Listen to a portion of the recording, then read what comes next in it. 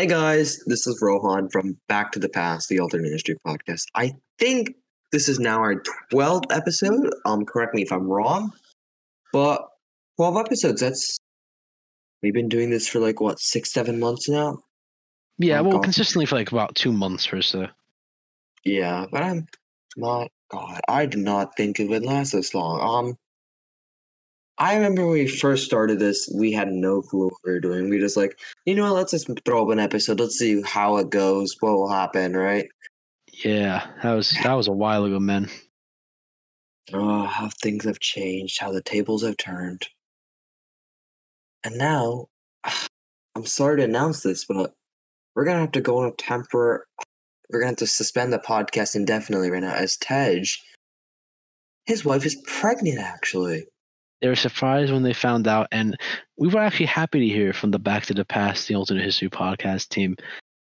And honestly, I think he's gonna be a great father. Yeah, but this is our last episode. I hope you enjoy it. April Fools. So that everything we said before was practically false. The 12 episodes I think was correct, but the part about quitting and Tej having a kid, that's obviously false. But yeah, we do. What is not false also is that we have a special episode. This episode's special, which you'll see right now. Hey everyone, so basically the plan is that everyone is going to have their own specific, weird, fake-ish, basically something that's not very realistic alternate history scenario. It could be anything. Like mine, for example, is going to be, what if Mars remained habitable? Because scientists have deduced that Mars used to actually have water and potentially a habitable atmosphere for us humans.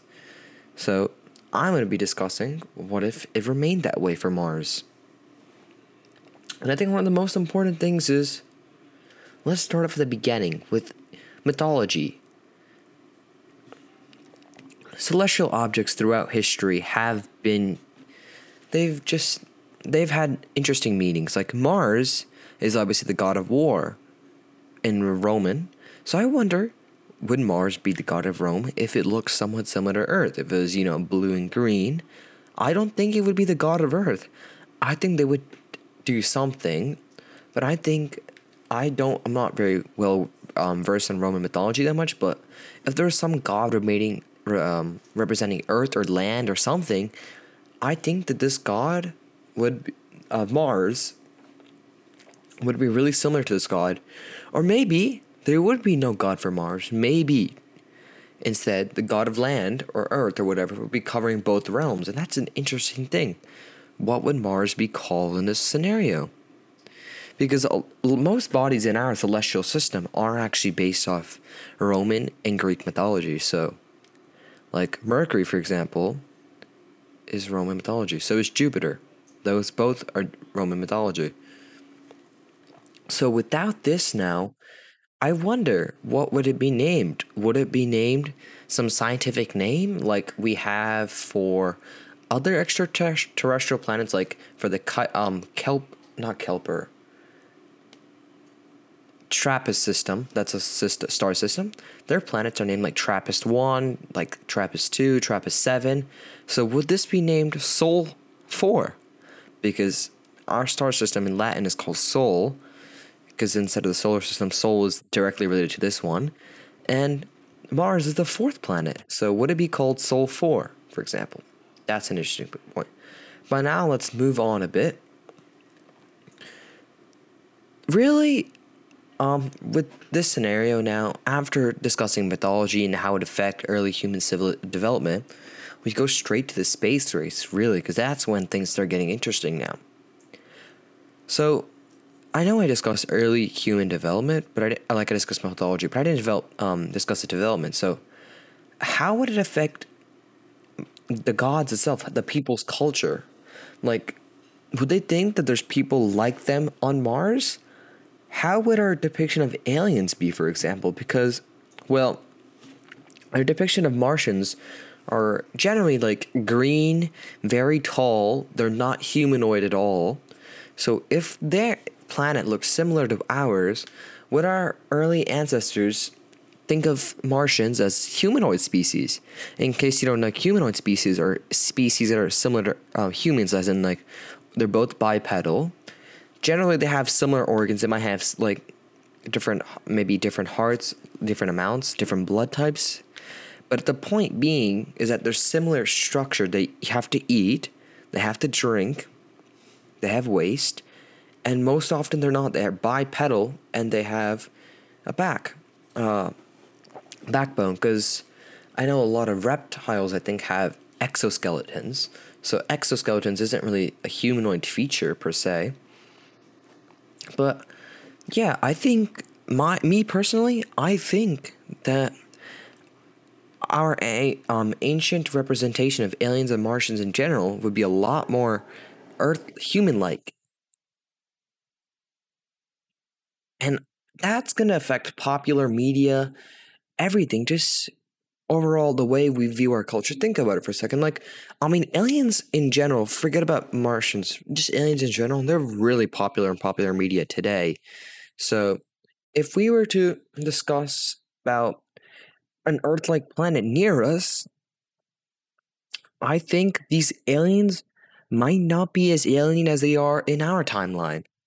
But now let's move on to the space race. And this space race is probably going to be one of the most interesting ones. After the landings on the moon, obviously the spacefaring nations, the USSR and the United States, are going to want to see, is Mars inhabited? Why is it so much like Earth? Can we colonize it with relative ease? And that's a big thing right there. Because the moon is a great, overall for deep exploration, the moon has minerals that are great for us. There's water on the moon. That's good because we can split the water in hydrogen, oxygen, and use that for fuel. So the moon can be used for a fueling station.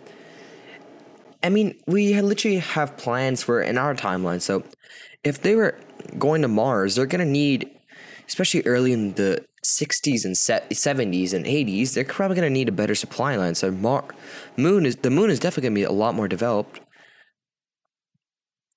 And who would make it to the Mars first? That is probably one of the most unpredictable things in this scenario. Because after the American moon landings on the moon, there's no doubt the Soviets are not going to give up. They're going to also want to land on the moon because the goal is probably going to be, at the end of the day, to land on Mars and have a human colony there or whatnot. So when both nations have landed on the moon, they have their bases ready. One of them, I don't know which, is going to go to the Mars. They're going to go to Mars and they're going to land. And when they get out of their rocket ship, what they're going to see only amazes them. What my prediction is, if Mars's atmosphere and habitability, water and whatnot remain, I think we could see an Earth-like ecosystem on Mars. The only difference being that since gravity is less, Mars has a gravity approximately 0.4 of Earth. I think that animals are going to be larger, whatnot. You might have more flying creatures, so like, you know how we have birds, but since the gravity is lighter, you're definitely gonna have the ability to have larger air flying creatures. So potentially even dragons, actually. Not obviously fire breathing and whatnot, but their size, the size of the dragons, right? Or maybe dinosaur-like creatures. The Velociraptor, I think it's not a Velociraptor. I'm pretty sure they don't fly, but one of the flying dragons, dinosaurs. I'm not really well versed on dinosaur species names, but my point being is that Mars is going to have an ecosystem like Earth. Obviously, the animals, their size, their characteristics are going to be much different from ours, but it's settable for human colonization. And human colonies will spring up. Now, the biggest question is, would a sentient species evolve on Mars? This is probably, again, as well as the who would land first on Mars, this is also probably one of the harder ones to address. Why? Well, because we don't know the probability. Even even with the other one, with me discussing life in general, we don't know the probability of life popping up because we only have seen it on Earth. Now, sentient life is supposed to be even more rare than animal life, plant life, but we don't know because we don't have any data to compare it to. But I personally think that sentient species will occur if the conditions are right and the time is given. So, what I predict for a sentient species is potentially another humanoid-like creature, similar to us. Obviously, they're going to be taller, and they're going to be used to that lighter gravity. So, I think a big thing with lighter gravity is that your muscles don't grow as big either. They don't grow as dense because they don't need to be. Like, an example would be when astronauts, they go to space, they need to exercise a lot to minimize their muscle loss as much as possible, because space is even less gravity than Mars. So obviously Mars are going to have more muscle density. But my point being is, when there's less gravity, your muscles don't work as hard. But it's different, as in, compared to just not working out on Earth, you're straight up, like, imagine this. Your daily life, I explain this. Your muscles in space, if they go to Earth for the first time, existing would be a workout for them. Even more of a workout for them. So my point being is, I think we would have, at the end of the day, a humanoid species similar to that of humankind, but they're a lot weaker, obviously, in relation to us. And now, when we try to colonize them, what would happen? Well, personally, I think there's going to be some conflicts, because not all nations, they're not all going to respect the borders of these people, especially if they have uncolonized lands. Definitely nations are going to take advantage of it. Could we see potential colonization as people like what we saw in North America during colonization? I'm not too sure, because at the end of the day, this whole scenario is speculation. Alternate history in general speculation, but sometimes there's just more speculation than others depending on how realistic the scenario is. I think we could see some sort of colonization that happened similar to what happened in North America, and the subjugation apparently eventually of the people, and they would eventually assimilate into our society. But that's my scenario, and now we'll see here, you'll hear Nick's scenario. Thanks, Rohan. So what's up, guys? Nick here from the Back to the Past, the Alternate History podcast. Firstly, before I go into my scenario, I'd like to thank both Rohan and Tej for doing this episode. I originally proposed the idea way back in February, and with extensive planning, we were finally able to do it. So, what's my scenario going to be?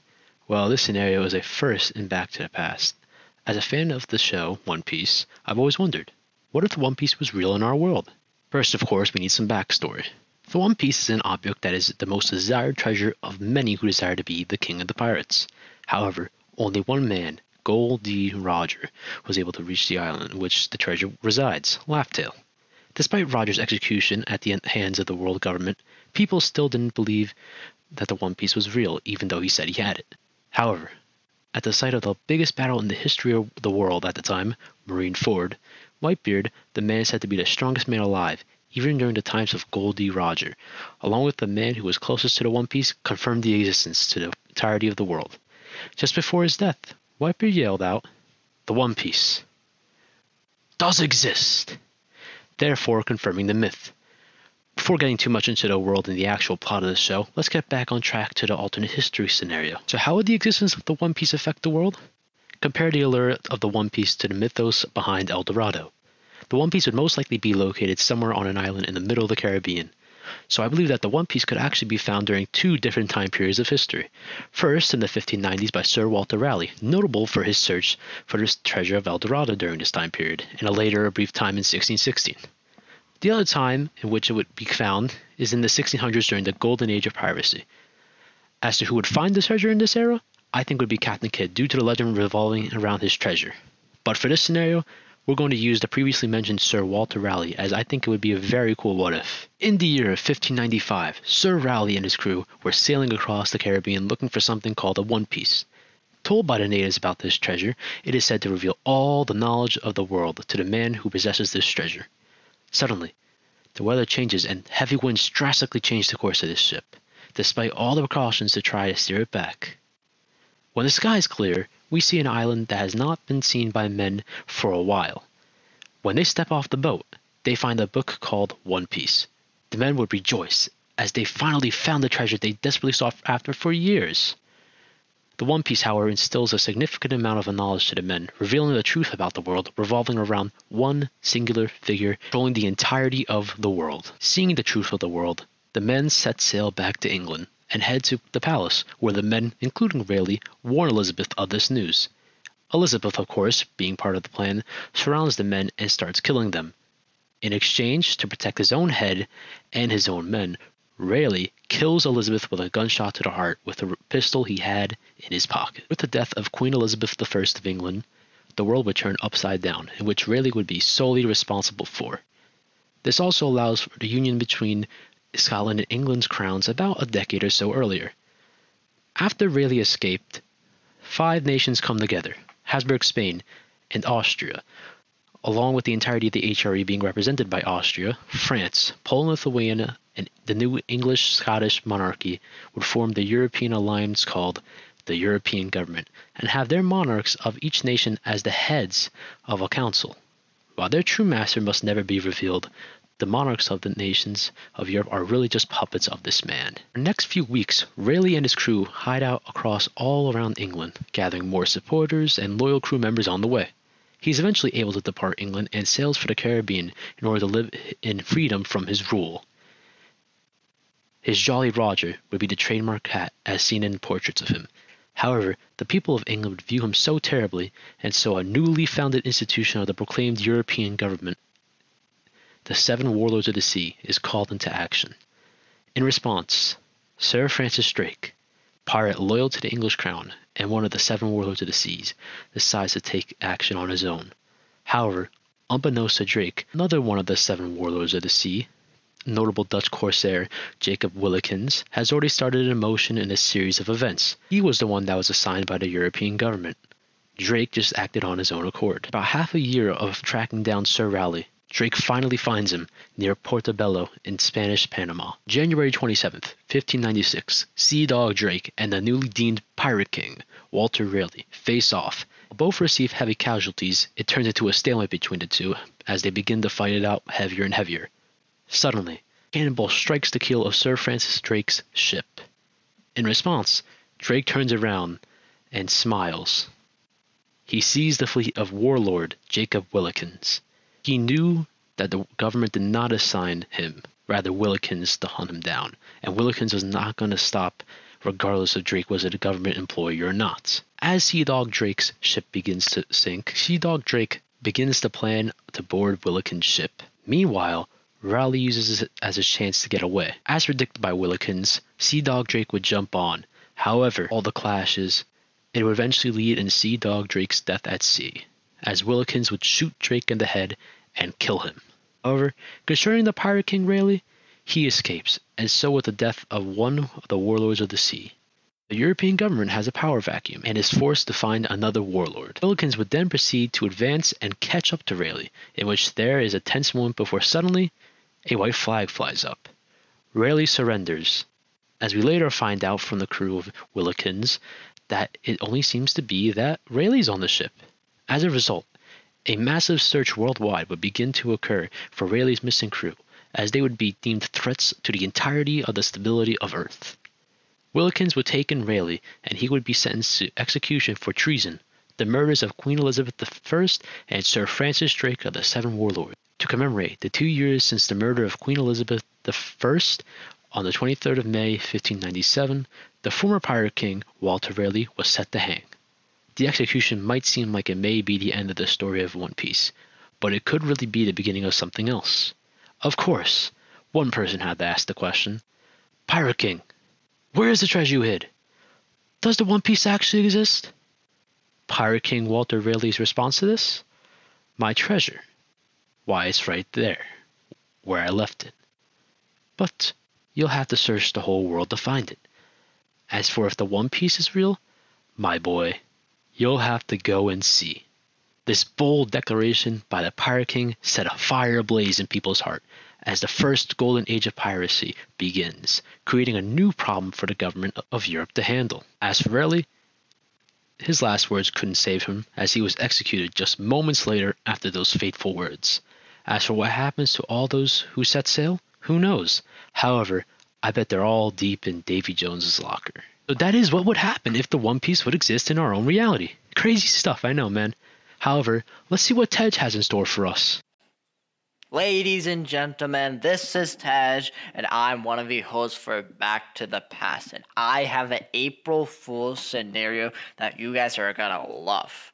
My April Fool's scenario is, what if Christopher Columbus didn't find America? I know, pretty unrealistic, but I have two takes on this. One take is somewhat realistic, but highly will never happen due to the probability and the chances of Christopher Columbus not discovering America. And a second one, very fantasy mythology, out of like the world scenario, I would say. So I'm going to go with the first take. So how can Christopher Columbus not discover America as somewhat a realistic way? So everybody knows what Cape Horn is where the Atlantic and Pacific Oceans meet. You guys are like thinking, oh my God, there's no way he's talking about this. There's no way Christopher Columbus goes through this. Yes, guys, Christopher Columbus doesn't even discover Americas. He just goes through Cape Horn. Like I said, the chances and the probability of this happening is very unlikely. Like, it's a 1 out of a trillion. No, not even a trillion. Higher than that number. But for the sake of the scenario, if there was a multi-universe out there, ladies and gentlemen, let's just say there's an alternate universe where this happens. Where Christopher Columbus goes through Cape Horn, travels all to India, find India, get some spices and treasures, comes back, not discovering America still, goes through the Cape Horn, and comes back to Europe. So what happens after there? Well, easy. Christopher Columbus says, we found another way to India. But he doesn't tell there's a new world. Well, he did, in our reality, he did think it was somewhat India, but he called it the Indies. But let's just say in this scenario, he went to India, and he 100% had enough evidence, guys, the world is round. There is another way to go to India. We found a path. Let's not go through the Ottomans. Let's just go the other way, get our spices, get out, boom, we make money. So instead of finding new lands, just like, guys, we can colonize this, they're like, guys, we found new trade routes. But the problem is that even though if Christopher Columbus didn't discover America, well, then other people will. And I'm not going to say everybody's going to use Cape Horn, because no one's going to use the same trade route that someone discovered. And I'm going to be honest, guys. Anyone could discover Americas after Christopher Columbus. I mean, like, Henry Hudson could have been the first person to discover America. Ponce de Leon could have been the first person to discover America. Hell, Amerigo Vespucci could have discovered America and called America a different name. Who knows? But one of them will find America, and it will change everything. Because when Christopher Columbus discovered America, he helped Spain to claim those territories immediately, because Spain realized, oh, Christopher Columbus told us that there's like no one there defending, let's just claim all of these lands, right? If someone else finds a different set of land, like they could have landed in Brazil, they could have landed in New Jersey or Canada or Mexico instead of the Indies, then they would have taken that territory first. So the whole New World colonial borders could have been completely different. This scenario will change colonialism and which countries get which territories completely. We could have gone a Spanish America if Christopher Columbus wasn't the first person. I know. My take is basically saying that Christopher Columbus wasn't the first person to discover America. That's why I have a second take. And I think you, ladies and gentlemen, you will love it. my second take is, what happens if Christopher Columbus goes to the Bermuda Triangle, finds some powerful ancient object, accidentally destroys the New World, and merges the Atlantic Ocean and the Pacific Ocean together. That's right, ladies and gentlemen. My second take is basically saying that Christopher Columbus destroyed all the New World. And yes, that means the Native Americans. Rest in peace. But this scenario is crazy. But this scenario is insane. There's a huge ocean with a bunch of new trade routes to India, but that's not at all. Instead of colonizing New World, Japan is right there. There's like China, like another major power. Like China was a major power in Asia, and Europe is now closer to China. The Ottomans are like, what the hell? I mean, I guess they don't have to worry about other European powers getting colonies, but like they're so close to India and China and Japan and Australia and all these other lands, and now they have other access to Africa. I mean, there's two ways to go to Africa. I mean, think about it. After Christopher Columbus destroys the New World, imagine European war powers going to war with China. You have this like epic war with like Europe versus China. It's like a freaking movie, dude. You have like all the European ships raiding China. You just see like all these ports being taken away. You just see like the Chinese general telling the Chinese emperor that, guys, Japan has been colonized. It's such a wacky and fantasy scenario, but it's so cool to imagine. I mean, just think about it. If like Christopher Columbus just went to the Bermuda Triangle, destroyed the New World, and just ended up creating like a showdown between China and Europe. I mean, like, how does Africa gets involved? Like now the Atlantic and Pacific Oceans together, there's no way Africa is not going to be missed by Europe. I'm sorry, Africa, but like, the New World helped you at the end, but you guys are going to get colonized, and it's very unfortunate, but like, Europe is like having the whole ocean to its sides. I mean, we could see Spanish Australia, British Japan. We could see Portuguese taking a whole India. I mean, someone could take China, like France China, French China. Come on, guys. So yeah, that's my April Fool's scenario, and I hope you guys like this. This is a pretty weird scenario, but I thought it was pretty interesting. See you later.